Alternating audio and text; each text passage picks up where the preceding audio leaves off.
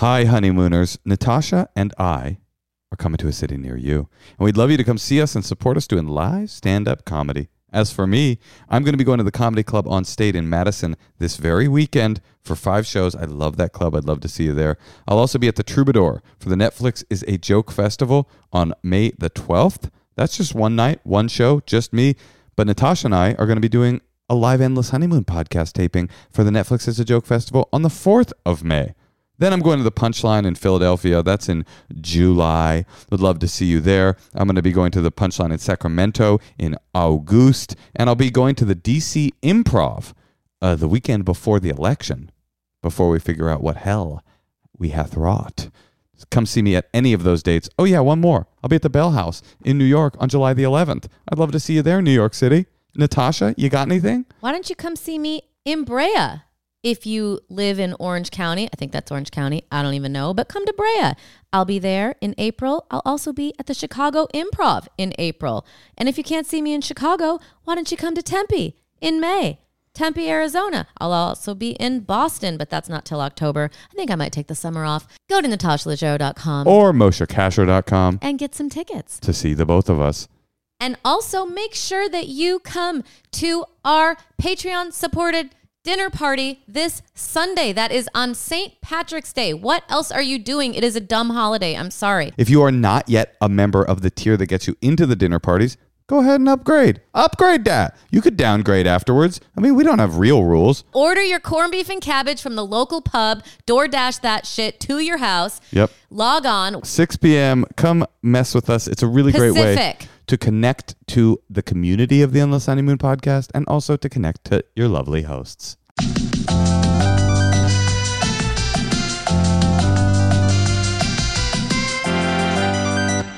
This is The Secret Dump. We really aren't sure about the title, but this is the Endless Honeymoon podcast, all secrets episode. The first time we're trying this. It's going to be shorter. Actually, if you have a good idea for a name for our secrets, we have a surplus of secrets.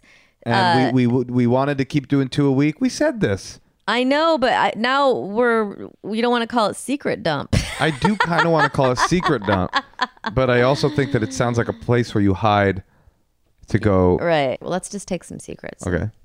Hey guys, so I have a secret. When I was like 13, I was a counselor in training at the summer camp, and the week before the kids got there, all the female counselors and counselors in training stayed at one cabin. And at that time, I was petrified of taking a shit in like a public restroom or any sort of public shared space. And so I would like store it up until I absolutely could not handle it anymore, and then like strategically find a time to take a shit when no one was around. So it had been about like a week or maybe a little bit more since I'd shit, and I skipped out on a counselor meeting. Can we stop this? And I ran. I think we need to call Joe Mandy. Why? Because I think he should hear this secret. Why? Because he has a long story in his act about this. Okay. Do you want to finish listening to it first, and then just to make sure it doesn't go somewhere that you don't think it's going to go? No, I just think we should call Joe. Hello. Joe. Yeah. Hi, it's Moshe and Natasha. Moshe just got really excited to call you, Joe. Well, we were in the middle of a secret, and I said, wait a minute, stop. We have to call Joe Mandy. And I think you'll see why, because the secret is really connected to something near and dear to you. Okay, so let's just play it. We won't keep you long, but I want your thoughts and reactions to this. Hey guys, so I have a secret. When I was like 13, I was a counselor in training at the summer camp, and the week before the kids got there, all the female counselors and counselors in training stayed at one cabin. And at that time, I was petrified of taking a shit in like a public restroom or any sort of public shared space. And so I would like store it up until I absolutely could not handle it anymore, and then like strategically find a time to take a shit when no one was around. So it had been about like a week or maybe a little bit more since I'd shit, and I skipped out on a counselor meeting, and I ran to the cabin and just took like the biggest shit my 13-year-old body could make. And I couldn't flush it, and there was no plunger, and I did not want to call the large maintenance dude to fix it, so I just shut the bathroom door and left and went about my business as a counselor in training. And then that night, we had a meeting, and the main counselors started it with, who is the mystery pooper? And I didn't say a fucking thing. And I was the mystery pooper. And a little, part two, my best friend in the whole wide world that I met in college, and we're, been in each other's weddings, whatever. We bonded over the fact that on 2 occasions when she came to visit me at my dorm, she clogged the toilets in my dorm and didn't tell anyone. And that's how we really bonded. Thanks. Okay, Joe. Yeah. Right? Pooping, not shitting in camp, that's something really connected to you, right? Well, I wish I could store shit. That's an amazing idea that I've never known a human body could do. But yes, I had lots of shitting problems at summer camp for sure. This person's like I feel very like kindred to this person. Well, the moment I heard her talking about it, I was like, "Aren't you the one that has the story about shitting?" And That'd be funny if he wasn't. I'm nervous. I'm nervous right now that I've called the wrong Jew, and that's no, it's you, right? No, it is me. I had a very horrible night of shitting in the bathroom at my camp was called Noah's Ark. So I spent like a full night in Noah's Ark shitting and taking showers to wash the shit off my tiny body. And then I hadn't made it all the way, the first explosion. And so there was just like a giant like shit in the middle of the like main grass area between the bathroom and the cabin. And the next morning I woke up to everyone in my cabin thinking that they just assumed that a bear shit outside, so everyone just blamed it on a bear, and I let that happen. Well, I have a question. Is it because you're eating something that's upsetting your stomach, so you're having like diarrhea, like you can't hold it kind of situation? It wasn't until years later that I found out I have stress-induced irritable bowel syndrome. So I was just like a tiny ball of stress and shit all over myself, my cabin, it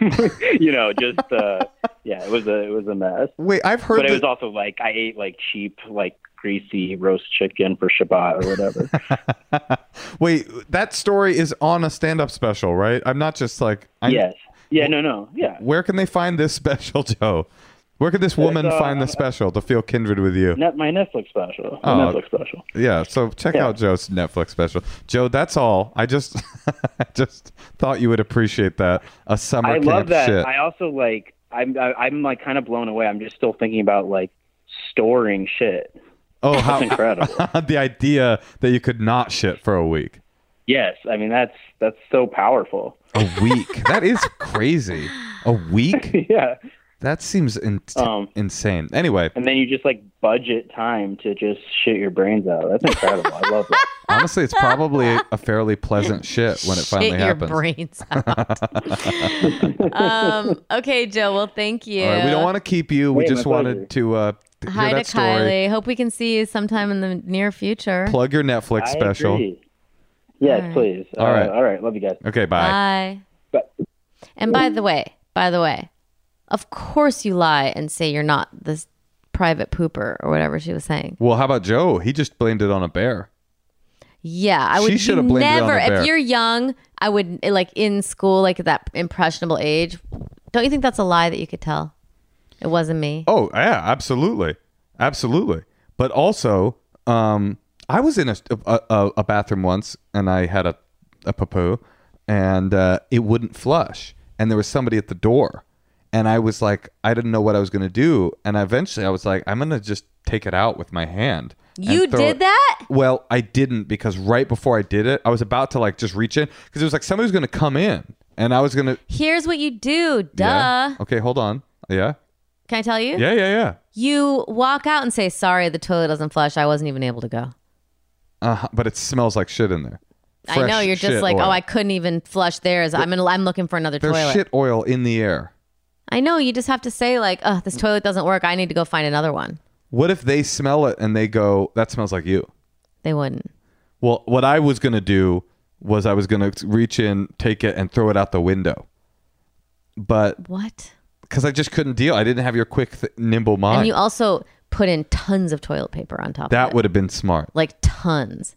And then you're like, this toilet's clogged. Wait, why? I wasn't even able to go. Oh, so the idea Do you is know that where the other toilet is? the other person put the toilet paper in. The phantom yes. person. And you just got in there. Right. And right. now... So I just got in here. I locked the door. I tried to flush it, and it wouldn't flush. Yeah. Right. Well, I wasn't going to do that. I was going to scoop it out with my bare hands and toss it out the window. And right before, as I was about to reach in, I was like, let me just give this flush one more try. And then it went on down. So Congrats. I was saved. Do we have one more secret? That was the first secret. Oh. Hey guys, so my secret is that, I used to date a guy who worked for a radio station. He was a radio personality. And lately the radio station has been doing live streams on Facebook. So sometimes I tune in knowing that my name is popping up. And what I do is I just sit there and laugh at how fat and bald he got in the past year. I don't know if that makes me a bad person or vindictive, but I'm not really doing any action against him. But yeah, that's my little bit of solace about someone who kind of emotionally abused me. So thank you. Love you guys. Bye. Well, first of all, I'm happy for you that he got fat and bald. Congratulations. And it was a little unclear to me though, if he was, why did you want your name to pop up so he could see that you were so that he could see that you were watching him, so he knew that, yeah, he wanted the guy to know, I'm watching you and you look like shit. I also think there's something really cool about the psychological warfare of somebody that you're angry at popping up in their live stream, so you know that they're off their game a little bit. See, I hate that you pop up in people's live streams. I hate it too. Live streams are fascinating. I want to watch everyone I know's live stream, but I don't want them to know that I'm watching. There is no... How can you sneak into a live stream? Does anyone have any suggestions? Good question. There is no... I've never had faster reflexes than when I accidentally push on someone's live on Instagram and realize that I've accidentally popped into their live, and how quickly I'm able to get out. I mean, that is as fast of a muscle twitch as I've ever had in my life. Shall we play another secret? Let's do it. Hi, Moshe and Natasha. So I live in Los Angeles with my husband, and we have a 3.5-year-old daughter. And so during this quarantine period, we're home a lot, and she has previously found my magic wand vibrator that sits underneath my side of the bed. And once in a while, she'll kind of turn it on and, put it on her arm or like rumble it on the floor. And so, I've never had a huge issue with it. And so anyway, the other day while we're all like cooped up, she made a fort on our bed, and I'm doing dishes in the other room, and so I hear the vibrator going for like a half an hour. And eventually I went and said to my husband, okay, I'm going to go in there and check on her. I mean, what part of the body do we think she's using it on right now? So I go in there and I look inside the fort, and she's like, has it between her legs, and she's like, Mommy, it feels so funny on my vagina. So yeah, my daughter knows how to use a vibrator. All right. Thanks. Bye. You seem disturbed, Moshe.